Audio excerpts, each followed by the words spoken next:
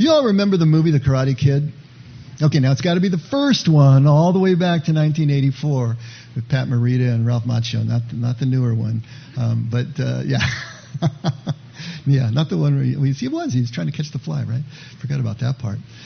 This is a movie that I think is just a classic, and it's such a metaphor for life. And so I wanted to just remind you of one of the key parts. If you remember the story, first of all, it's a classic hero's journey, right? The Karate Kid, I can't even remember his green name, but he comes from New Jersey, and he comes all the way to California. He's brought there by his mother. He doesn't like it. It's all different. Everything's wrong. He's getting bullied in school. Everything is going down the tubes for him. But the caretaker in their apartment complex is this little Japanese man. And he starts to get to know him. He's really gruff and grumpy at first, but finds out that he is a karate master, or at least knows karate, right? And the boys that have been bullying him all study at this dojo, Cobra Kai, in town. And so he's getting beaten up and he's getting bullied. And so he finally begs the old gentleman, Mr. Miyagi, to teach him karate. So he's, all right, show up at my house. And he does, of course. And the first thing he says, okay, I want you to wax my cars. And it's just not just one car. He's got like this whole fleet of these classic cars, right? He says, I want you to wax the cars. But when you do, you must do it exactly like this. Wax on, wax off. Wax on, wax off. All right. So he's going through all the cars, and he finally gets the cars done. He says, okay, he's building a new deck and fence and all this stuff. He says, I want you to sand the floor. But when you sand the floor, you have to do it like this. It's done like this. Exactly like this. And when he gets finished with that, I want you to paint the fence. But when you paint the fence, it has to be just like this. Up and down. Up and down. And then afterwards, it's side to side, side to side. So he's doing all these tasks, doing all this work for weeks and weeks on end. And he's finally had it. And there's this great scene at night where he's just finishing up, and he just tears into Miyagi, and he says, I'm just being your personal slave for all this time. He says, I'm not learning anything about karate. I am out of here. And he starts to walk away. Daniel-san. Oh, I just remembered his name. Daniel-san, come here. He comes and he says, show me sand the floor. And the boy starts to get down on it. No, not down on your knees. Stand up. Show me, sand the floor. And he's taking him through it. Show me wax on, wax off. And he shows him, and he says, show me paint the fence, side to side, up and down. Okay? And then he just hauls off, and he gives this blood-curdling scream, and he throws a punch directly at his face, and the kid just automatically blocks it with wax off. Blocks it with wax on. The next punch, and the next punch, and then a kick. And then he just does a combination, and he blocks successfully every single one of them. It's a great scene. And then he tells him to bow, but always look high. Always look high. This is such a great scene because the boy did not realize that he was learning the moves he needed to learn. He was learning them in such a way that he was building not only muscle memory, but he was building the muscle strength that he would need to actually block these punches. Why do you think that Miyagi didn't tell him what he was doing so he could have, avoided that scene where he got so angry after weeks and weeks and weeks? Because if he told him what he was doing, the boy would have brought everything that he thought he knew about karate into that movement and just mucked it all up. It needed to be a pure movement that he had no idea what he was doing so that he could just do it over and over and over until it was deep down into his muscles. This is that metaphor for life. To be able to just do a task without understanding what the deeper significance of the task really is. This is what Miyagi was doing for the boy, and he gets it after a while. But to be able to find a task within the task is the key, even if we're not aware of what it is. When you think about it, what is the purpose of your life? What is the purpose of any life? Why are we here breathing on this planet? What are we doing? Is it just to live as long as possible? Is it to gain as much as we practically can in order that we can have some sort of advantage for ourselves? Now, regardless of how you answer the question, and I know you wouldn't have answered it that way, maybe you were thinking love, maybe you were thinking presence, maybe you were thinking connection, maybe you were thinking a lot of different things. to be able to serve God. Maybe that's your sense of purpose. Whatever you came up as an answer for that question, it's not the real answer until you consider what you think about all day long and what you do all day long as a result of what you think about all day long. I mean, what's really running in your mind all day long? What are you really thinking about? You're thinking about your job? You're thinking about your career? Thinking about your business? Thinking about your kids? That's not bad. But are you thinking about your finances, maybe? Thinking about retirement and how the heck you're going to finance that? That's big on a lot of people's minds, I know. Are you thinking about politics? Are you thinking about world events and everything that's going on and how frightening it's becoming as the world moves in these directions it's moving? Are you thinking about health issues? The doctor's appointment that you have to have, the scan that's coming up next week and what that might yield for you. Are you thinking about religion? Are you thinking about end times? That seems to be a popular topic about these days. Those persistent thoughts that you're having, those compulsive thoughts that keep running over and over and over, direct our actions, direct our behavior, and direct our allocation of time, day in and day out. What we're thinking about all day long becomes the action, the behavior that we exhibit all day long. So whatever you consciously say you believe about your purpose, our thoughts and our behavior way deep down in unconscious core beliefs, that's what actually is driving the bus. That's what we really believe. And it's all, a lot of it, fear-based. And so to try to get to this idea of purpose, what we really believe is important. Now, I believe that our purpose here is connection, and I've said that many times. For us humans here living in space-time, right? Connection, identification with each other, identification with everything that is, including whatever our concept of God is. That connection is the reason we're here. We're here to learn how to do that. And we're learn to do it that. We're here to learn how to do that as human beings who have this conscious mind that is working against us and have these emotions that are coursing through us that are working against us, separating us out from everything and breaking our connection. But connection is really all of it. So does that mean that I'm not supposed to be thinking about those things? Job, career, family, politics, current events, health issues. I'm not supposed to be thinking about all those things that are running through my head? Well, of course not. But what it does mean is that I shouldn't be so overly focused on them that I lose the sense of connection at the same time. Now, there's a catch here. If I don't take those physical tasks that I was just talking to you about, the outward task, those things that are always running through our minds, if I don't take those seriously enough, if you don't take them seriously enough, if you're not working flat out to do the best you can, striving for excellence in everything that you do, then you won't be able to complete the task that lies within that task, those tasks.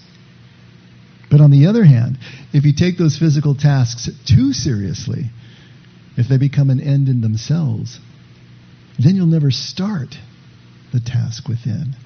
You won't even know that it exists. So there's a delicate balance here that we're trying to strike. Now, to an observer just looking at you, before and after you've learned to negotiate this balance, you may look exactly the same to them. You're working just as hard. You're just as focused on trying to fix the things that need to be fixed and get to an outcome that you're working for.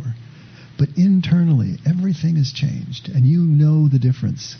The tail is no longer wagging the dog.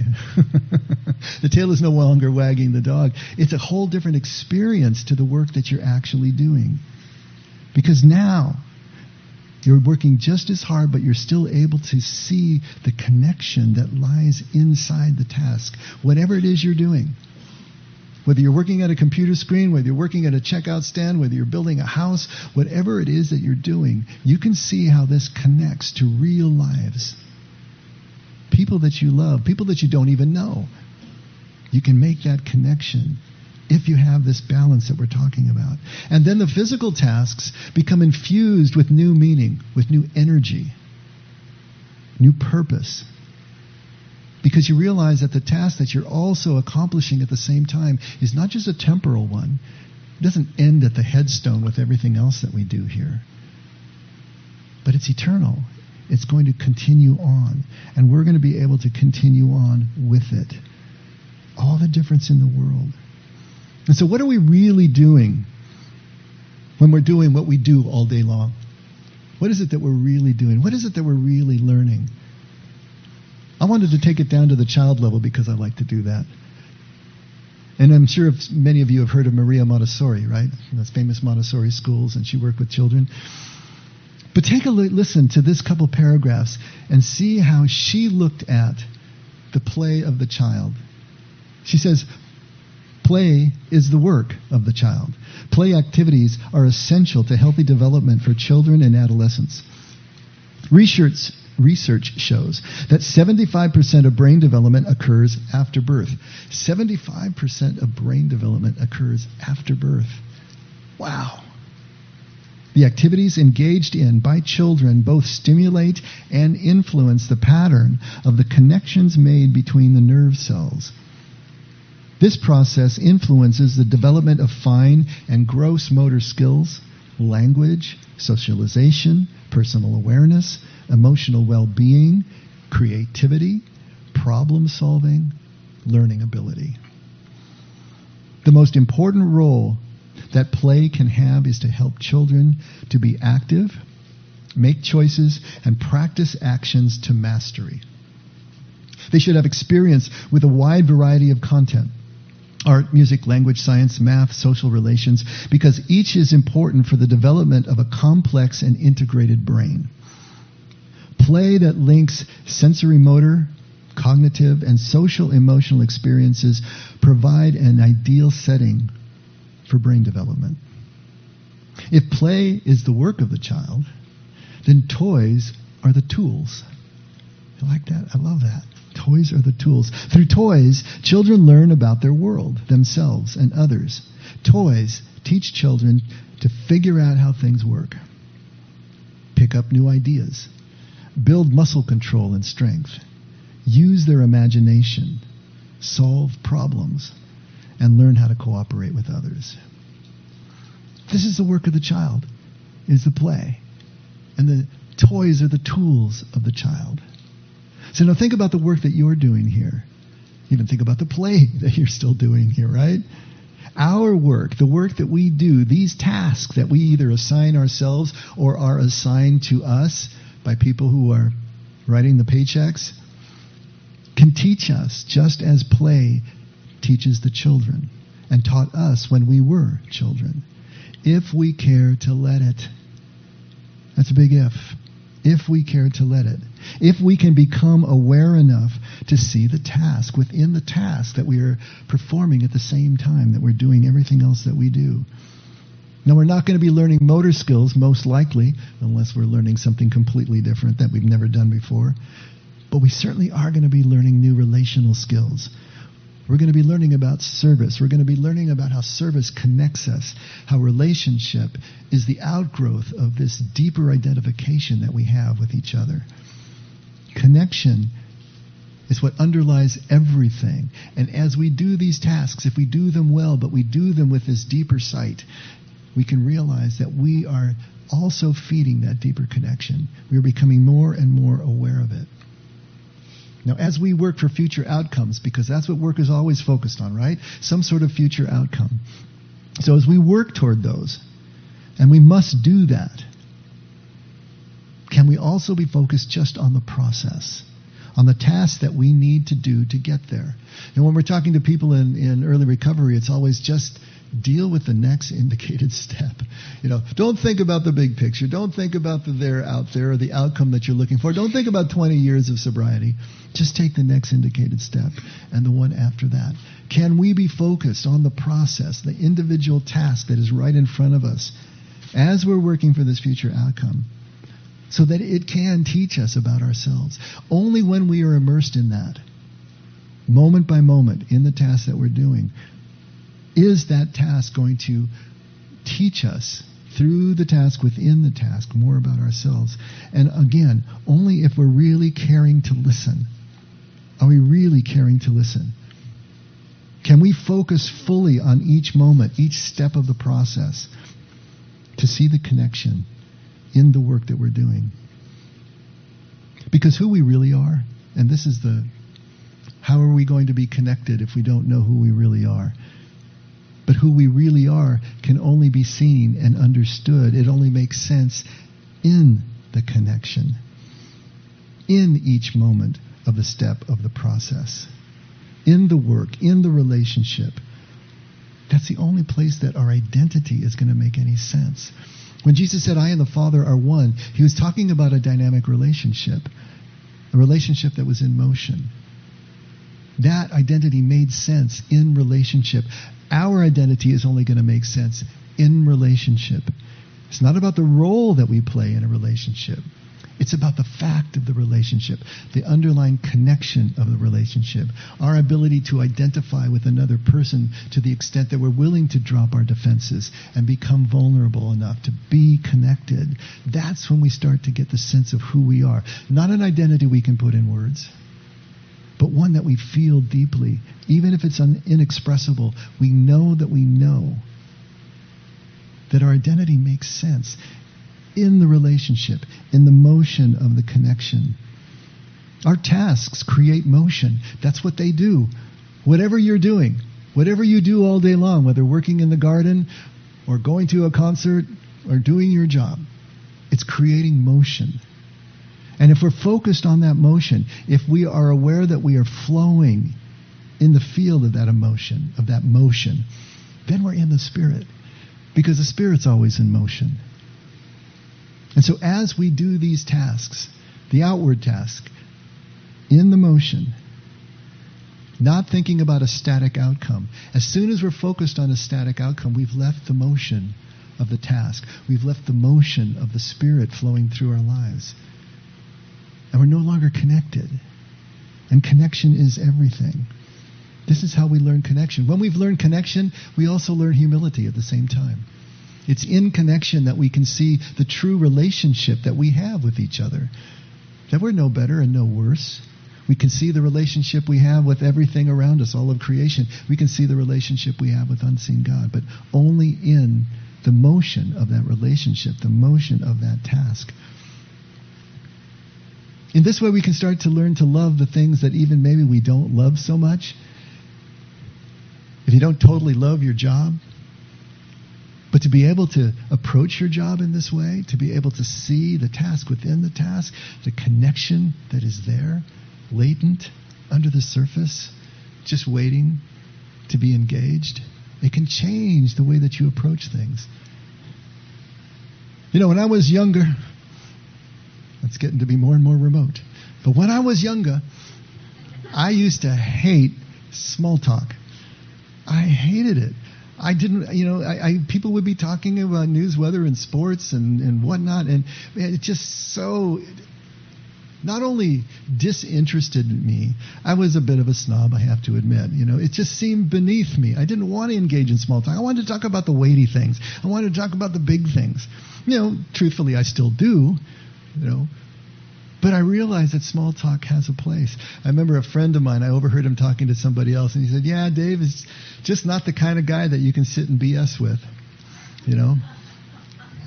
And just to tell you where I was, I took that as a compliment.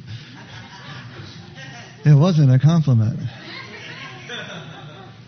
Because I wasn't relating to the people around me. They didn't feel comfortable just being around me. Yeah, they partnered with me and we did projects together. But as I look back, my relationships with most of my friends were all project-based. I connected with them because I had a project with them. We didn't just hang out and BS. They didn't feel comfortable doing that. I didn't feel comfortable doing that.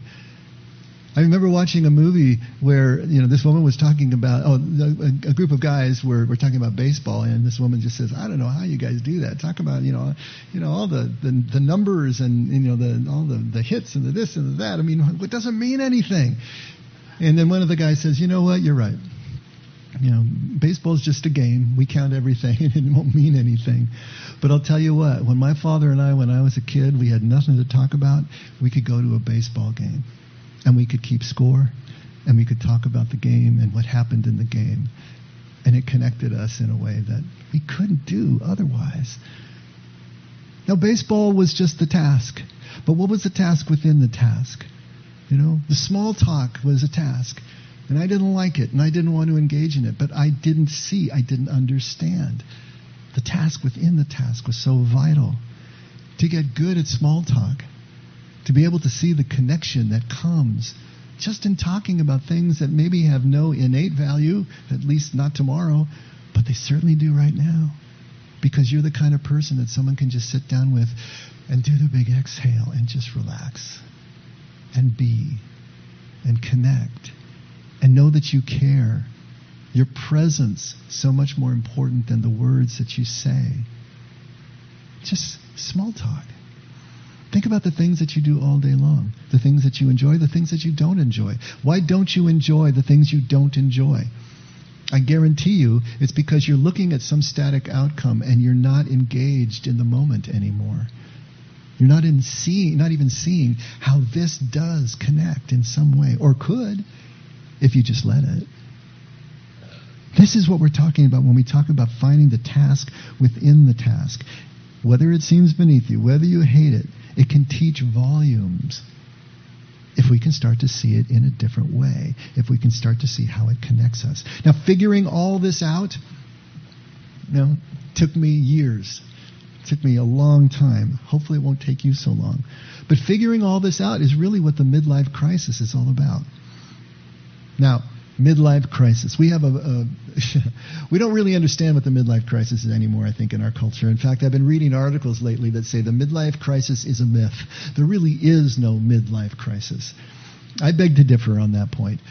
But maybe crisis isn't the right word. Maybe that's our problem, because we think of a crisis being something that maybe our midlife crisis is not being experienced as, at least in the moment. Maybe we should call it the midlife stomachache. Maybe we should call it the midlife brain fog, like I was having this morning. Maybe we should call it the midlife burnout. Maybe we should call it the midlife low-grade depression and low-grade anxiety. Maybe we should call it the midlife sense of despair. Ennui. Don't you love that word? Ennui. Discontented boredom. Nice French word. Because often the midlife crisis presents in all of these ways. Often when I talk about depression with someone I'm counseling with, I'm not depressed, because they equate depression with sadness and they don't feel sad. But how does depression really present? It presents as a lack of energy. It presents as sort of a grayness where everything, even the things you used to love to do, just don't hold any energy for you anymore.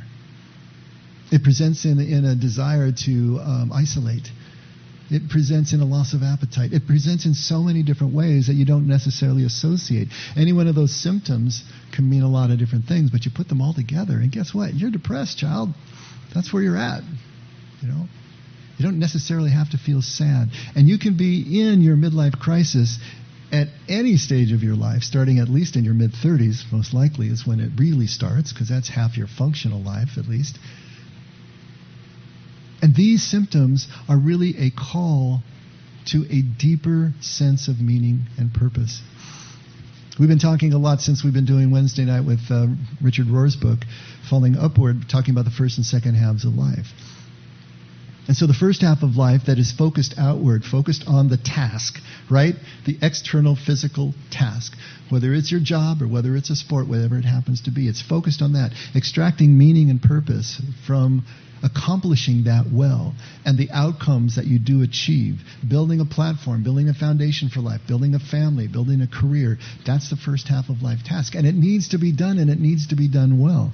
As Rohr says, you need to build a good container, so in the second half of life you can pour the real content into it. But if you don't have that strong container, if you don't have a strong egoic sense of self, then you're not going to be able to take the next leg of the journey. So that's important.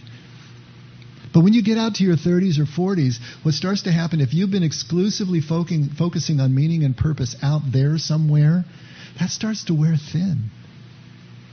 You start to feel the edges of burnout starting to creep in. The work that you were so passionate about a while ago, a few years ago, you're not so passionate about anymore. You don't see how it really works anymore, or how it accomplishes what you set out to accomplish in your 20s. That's the call to something deeper. And we can answer the call, or we can ignore the call. If we ignore the call, then we've got to go back, and we've got to double down, and we've got to try to just do it better and stronger and harder. And eventually we get to the caricature of the midlife crisis, which is what we think about, right? You know, the guy going out and working out, and red sports cars and affairs and all of that. Why? Because he's going all the way back to childhood, the last time that he felt alive, quote unquote, felt that something made sense. If he's not willing to go forward, the only place you can go is backwards. Remember, nothing's really static in life. We may try to hold it so in our minds, but if we're not moving forward, we're moving backward. If you're in a relationship, if you're not moving closer, you're moving further apart.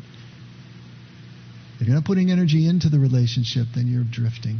You may think that you're not, but that's the truth of the matter. This is what the midlife crisis is doing for us. It is trying to show us that there is the next place that we need to go. We need to find those tasks within, those interior and relational tasks, to find the search for meaning from within that will then reinfuse. It's not that we're going to stop doing the exterior tasks. We need to do those as long as we're drawing breath. But they can be reinfused with energy, vitality, and with meaning once we start to see how they relate to the real purpose of life, which is all about the connection. If we can do that, maybe our stomach ache will start to subside, along with the burnout and everything else. Now, how do we do this? Well, here's where contemplative practice comes in. This is where we've been leading to in these last few Sundays. Contemplative practice is going to be the formal process of learning to step away from the thoughts, the behaviors, and those patterns and those emotions that are drawing us away from the present moment, drawing us away from being immersed in the moment and the task of the moment. Being able to take steps to get away from everything that keeps us anchored to external tasks, keeps us seeing outward and not turning and looking inward, keeps us focused on possessions, keeps us focusing on accomplishments, on performance. No matter what we say we believe, if all of our activity and all of our fears especially are focused on accomplishment and accrual, then we're really not moving in the second half of life. And we don't even realize how much unconscious hold there is on us with all this stuff. How much unconscious hold our core beliefs hold on us. It's unconscious by definition. We don't understand how much it holds onto us and what it takes to detach. Y'all remember the movie The Jerk? Now we're going way back. Took you back to 1984. I'm taking you back to 1979. I don't know if you remember The Jerk. It was the Steve Martin comedy. Anyway, he plays this developmentally impaired, I suppose you would say, white boy who thought he was black and was being raised in a black family. Remember, I was born a poor black child? And this is Steve Martin talking, about as white as you can get. But at any rate, through a series, it's another hero's journey, but kind of an absurd one. But as he's going through this, he finds this woman he falls in love with, and he's getting married. They have this huge fight, and she says, well, then if you're not going to be the person that I married, you can just leave. Well, I'm going to leave then. There's this great scene, and I want to actually read you the script because it's so perfect. As he's leaving the house, she's crying. He's backing out of the room, and then backing down the hallway, and then out on the street, wearing a bathrobe and his pants around his ankles for some reason, I don't know. He says, well, I'm going to go then. And I don't need any of this. I don't need this stuff, and I don't need you. I don't need anything except this. And he picks up an ashtray. And that's it. That's the only thing I need is this. I don't need this or this, just this ashtray. Oh, and this paddle game. The ashtray and the paddle game, that's all I need. And this remote control. The ashtray, the paddle game, and the remote control, that's all I need. And these matches. The ashtray and these matches and the remote control and the paddle ball and this lamp. The ashtray, this battle game, and the remote control and the lamp, that's all I need, and that's all I need too. I don't need one other thing, not one. Well, I need this, and he picks up a chair. The paddle game and the chair and the remote control and the matches for sure, and this, he picks up a magazine, and that's all I need. The ashtray, the remote control, the paddle game, this magazine, and the chair, and he's walking outside, and I don't need one other thing except my dog. The dog's walking toward him and growls at him, well, I don't need my dog. It's hilarious and it's absurd on one thing, but if you watch him do it, not just me read it to you, it's this parody of really what's going on in our unconscious. We say we don't need these things. We say we're going after the 4 S's, right? Silence, solitude, stillness, and simplicity. But how much is that really working against us in terms of what is happening deep inside? How much are we still walking through life picking up this or that? I don't need anything except this. Oh, I still need that, you know? Those of you who have moved houses, how hard is it to part with your stuff? And no matter how much you purge, you wish you had purged 50% more when you get to your destination, right? We hold on to this stuff, and we don't really know why. Haven't touched it in years, but I can't let go of it. I still need this. This unconscious hold that the things have on us is really what we need to take a look at. It is so hard to let go of these drives, these things that we're not even aware of. Now, usually, for most of us, we don't do it voluntarily. We don't just let go. Life has to come along and strip us of this in traumatic ways. We face loss in one way or another, whether it's the death of someone we love or whether it's a loss of a job, whether it's a physical impairment now or a health issue. No longer can we do the things that we did or hang on to the things that we are hanging on to. But we have to let life strip us from trauma and through failure and through loss rather than do it voluntarily, which would be so much kinder and gentler if we just would put it into practice, right? And that's how it worked for me. You know, in my early mid-30s, I had to have the trauma of a lot of loss, and I had a full-blown crisis was the right way to put my midlife situation, you know. But I needed that because I wasn't ready to let go voluntarily. I had to have that crisis. I had to let life do a lot of the work for me. Take a listen to how Richard Rohr puts it when he talks about the task within the task. He says it takes much longer to discover the task within the task, as I like to call it, what we are really doing when we're doing what we're doing. We had to do the wanting and the trying and the achieving and the self-promoting and the accomplishing. In the second half of life, we start to understand that life is not only about doing, it's about being. Most often we don't pay attention to this inner task until we have had some kind of fall or failure in our outer tasks. If the agenda of the first half of life is social, meeting the demands and expectations our circumstances ask of us, then the questions of the second half of life are spiritual, addressing the larger issue of meaning. The psychology of the first half of life is driven by the fantasy of acquisition, gaining ego strength to deal with separation, separating from the overt domination of parents, acquiring a standing in the world. But then the second half of life asks of us, and ultimately demands, relinquishment. Relinquishment of identification with property, roles, status, provisional identities, which will, in the end, be experienced as a newfound and hitherto unknown abundance. Here's the thing. We think we're giving these things up and giving them away, but what it is opening us up to is an abundance that we couldn't even have anticipated, imagined, before we open up, before we let down the shields, before we become vulnerable. This is what Jesus is trying to tell us in all his poetic, paradoxical ways that don't make any sense to the rational mind. But this is what he's trying to get across. You cannot lose, is what he's saying, no matter how much you give away. If you're doing this with this kind of contemplative awareness, with this sight of being able to see, the Father has already given us everything. The older brother thought he was being shaved off because the younger brother was getting a party. He already had everything. This is what we don't understand, and this is what we can't understand until we have gone through this process. Contemplative practice, as we're going to talk about it, and we have been talking about it, mimics life.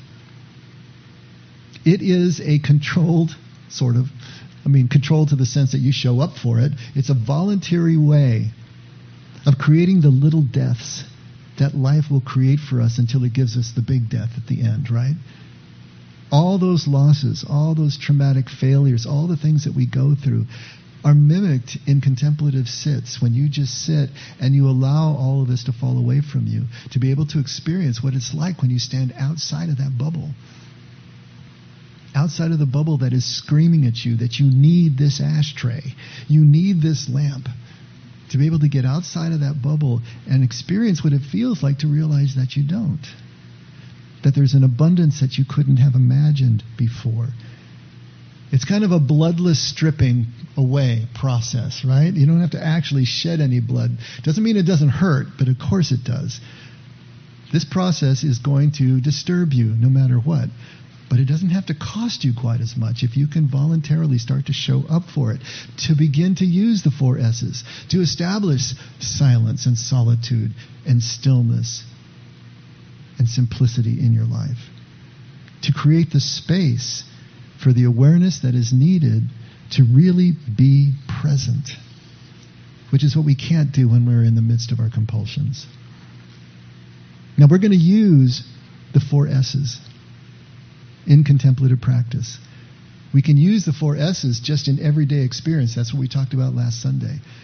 We can start to bring silence and solitude in and let that grow in us, the stillness, the interior stillness that we can carry around with us wherever we go, even into frenetic activity that we still have to be a part of. Just get on the freeway, all right? Can you be still when you're driving the freeway in heavy traffic? And the people behind you that have no patience for how fast or slow you're driving, even though there's a car 1 car length ahead of you, can you still maintain your stillness then? Can you maintain your simplicity in the face of everything that this culture is screaming at us that we need? And we will be better off if we have. So the 4 S's are also creating this awareness for us. But we also are going to then more formally use meditation and mindful presence and the techniques of those to be able to also get us to where we need to go. Remember, the play is the work of the child, and the toys are the tools. So the meditation and the practice are the practice of mindfulness are the toys that are the tools of our contemplative practice, that are going to be able to take us to the task within the task, to be able to see that in all of our waking moments and not just during that carved out time, and be able to take us to that second half of life experience. Well, we got to be careful here. We got to be precise when we talk about meditation and we talk about some of these activities. Because if these tools of contemplative practice are to take us where we want to go, then they really have to be stripping away our connection, our egoic connection, stripping away our sense of need and the fear that's behind that, detaching us from the complexity of all these things, if it's really going to work. And a lot of people are telling me when I talk to them about these things that I'm already meditating. Okay? And then I ask them a little bit more about what they're doing and how they're doing it. Most of them are using meditation apps, things you can put on your phone. I don't know if you're familiar with those. And some of them are really good, and there's nothing wrong with them as a starting point.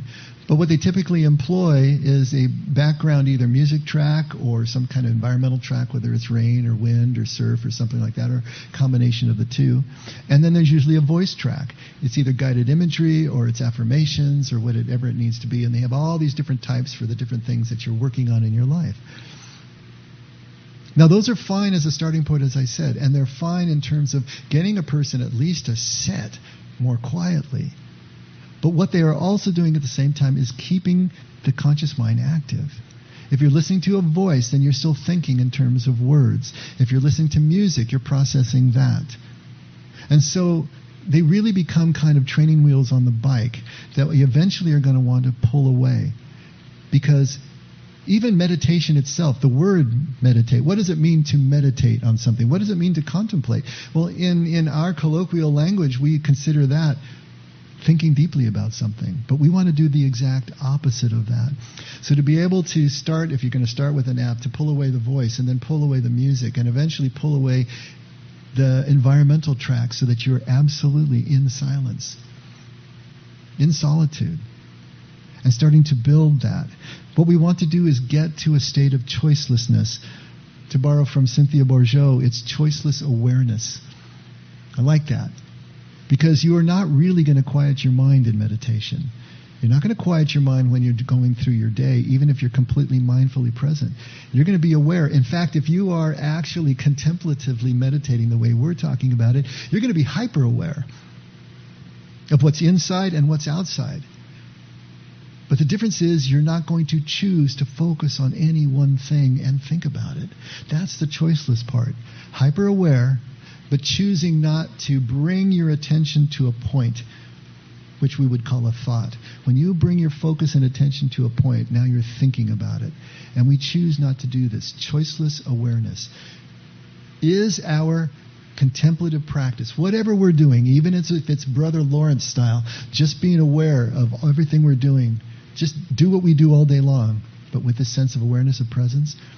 That, meditation, mindfulness, practicing 4 S's, are we doing that in such a way that we're getting into that choiceless place, that place of choiceless awareness? And of course, even if we're working, we don't have to be thinking in words about the task we're doing. We talked about that. You can be aware of something without thinking about it. You can do your job awarely and be even more efficient and more productive if you're not also having a monologue going on at the same time. That's where we're trying to get, to be able to come to that place. It takes time to get to this place, to achieve the ability to be able to do this in a repeatable way. And it's only over time that we slowly start to realize the changes that contemplative practice produces in us. More often than not, other people will notice the changes in us before we're going to notice them in ourselves. All the way back, and I didn't realize it was so long ago, but I think it was 2013 that Frank and I went to the Desert House of Prayer outside of Tucson and spent 3 days, and it was completely silent there. Frank had a lot of problem being silent. He'd find me on a walking path to whisper in my ear because he just couldn't. I loved it, being the introvert that I am. I just thought it was great. But I booked a session with one of the priests there as a Redemptorist order, and we sat down to talk. And one of the first things he said to me, he says, "I can tell you've been doing centering prayer for a long time." I was just me sitting down, but there was something that he could see in me. And I'm not just saying this to pat myself on the back. It's more in like, when we do this, we won't even recognize the different effect that we're having on other people and how they perceive us. Now, he was trained, of course, in centering prayer, and so he recognized that. Another person who's not, they're still going to see something different about you. And if you can do small talk, see, we're going to be able to hang because you're really present, and you can talk about news and weather and sports. This is where we're headed with all of this. It's got to be real practical. It's got to take us down into a place where we're living life on a different pitch. And as we do contemplation, as we do the 4 S's, we want to think, okay, if I can just achieve this nirvana state, and then I'm there, I've arrived, I'm enlightened, right? It's like, no. Think of contemplation more like muscle tone, right? You gradually work up to it, and as soon as you stop, it just atrophies right back out again. It's a lifestyle change. It's not a crash diet. It's saying, this is the way I want to live my life for the rest of my life. To continue to keep showing up and practice this, keeping everything lubed up and muscles toned and everything going so that I am aware and I am really perceiving life as all of one thing. Not a bunch of disparate things that I have to worry about and anxiety over. I can just be, completely be, and see myself as part of the oneness that life begins to present. This is so hard to express. In fact, it's impossible to express directly in words, but poets do the best job of anybody. And I wanted to end by reading you just an excerpt of a poem, and it's in your handouts if you want to read along with me. It's a T.S. Eliot, who's one of my favorite poets. And these words aren't going to make a lot of sense, I guarantee, in many ways. Once you have experienced the kind of contemplative awareness that we're talking about, it'll make more sense. But I wouldn't even say that it made a whole lot of sense to him as he was writing it. But these are the words that came out. He said, "For most of us, there is only the unattended moment, the moment in and out of time, the distraction fit, lost in a shaft of sunlight, the wild time unseen, or the winter lightning, or the waterfall, or music heard so deeply that it is not heard at all, but you are the music while the music lasts. These are only hints and guesses, hints followed by guesses. And the rest is prayer, observance, discipline, thought, and action. The hint half guessed, the gift half understood, is incarnation. Here the impossible union of spheres of existence is actual. Here the past and future are conquered and reconciled. Where action were otherwise movement of that which is only moved and has in it no source of movement, driven by demonic, thoughtic powers, and right action is freedom from past and future also. For most of us, this is the aim, never here to be realized, who are only undefeated because we have gone on trying. We, content at the last, if our temporal reversion nourish, not too far from the yew tree, the life of significant soil.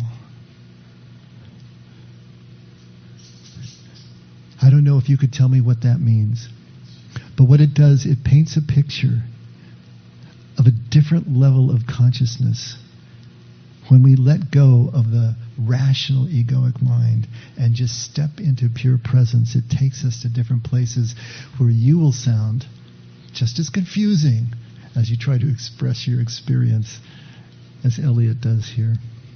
This is where Jesus wants to take us, believe it or not, to a place beyond what we can think about, define, put edges around, put under glass, that only exist in real time while the music lasts. Let's pray. Father, thank you so much again for this time that we spend together. Thank you for everyone who is willing to sit through these words and at least consider putting the kind of energy we're talking about into a new way of approaching you. God bless every one of us. You bless every one of us, willing to put forth the energy and the effort to find a deeper connection. Father, I know you love us. Help us to pull out all the stops, to let go of everything that needs to be let go of in order to find the connection with you that'll change everything. Thank you, Lord. Never let us forget we can only love because you loved us first. In Jesus' name, amen. Let's all stand.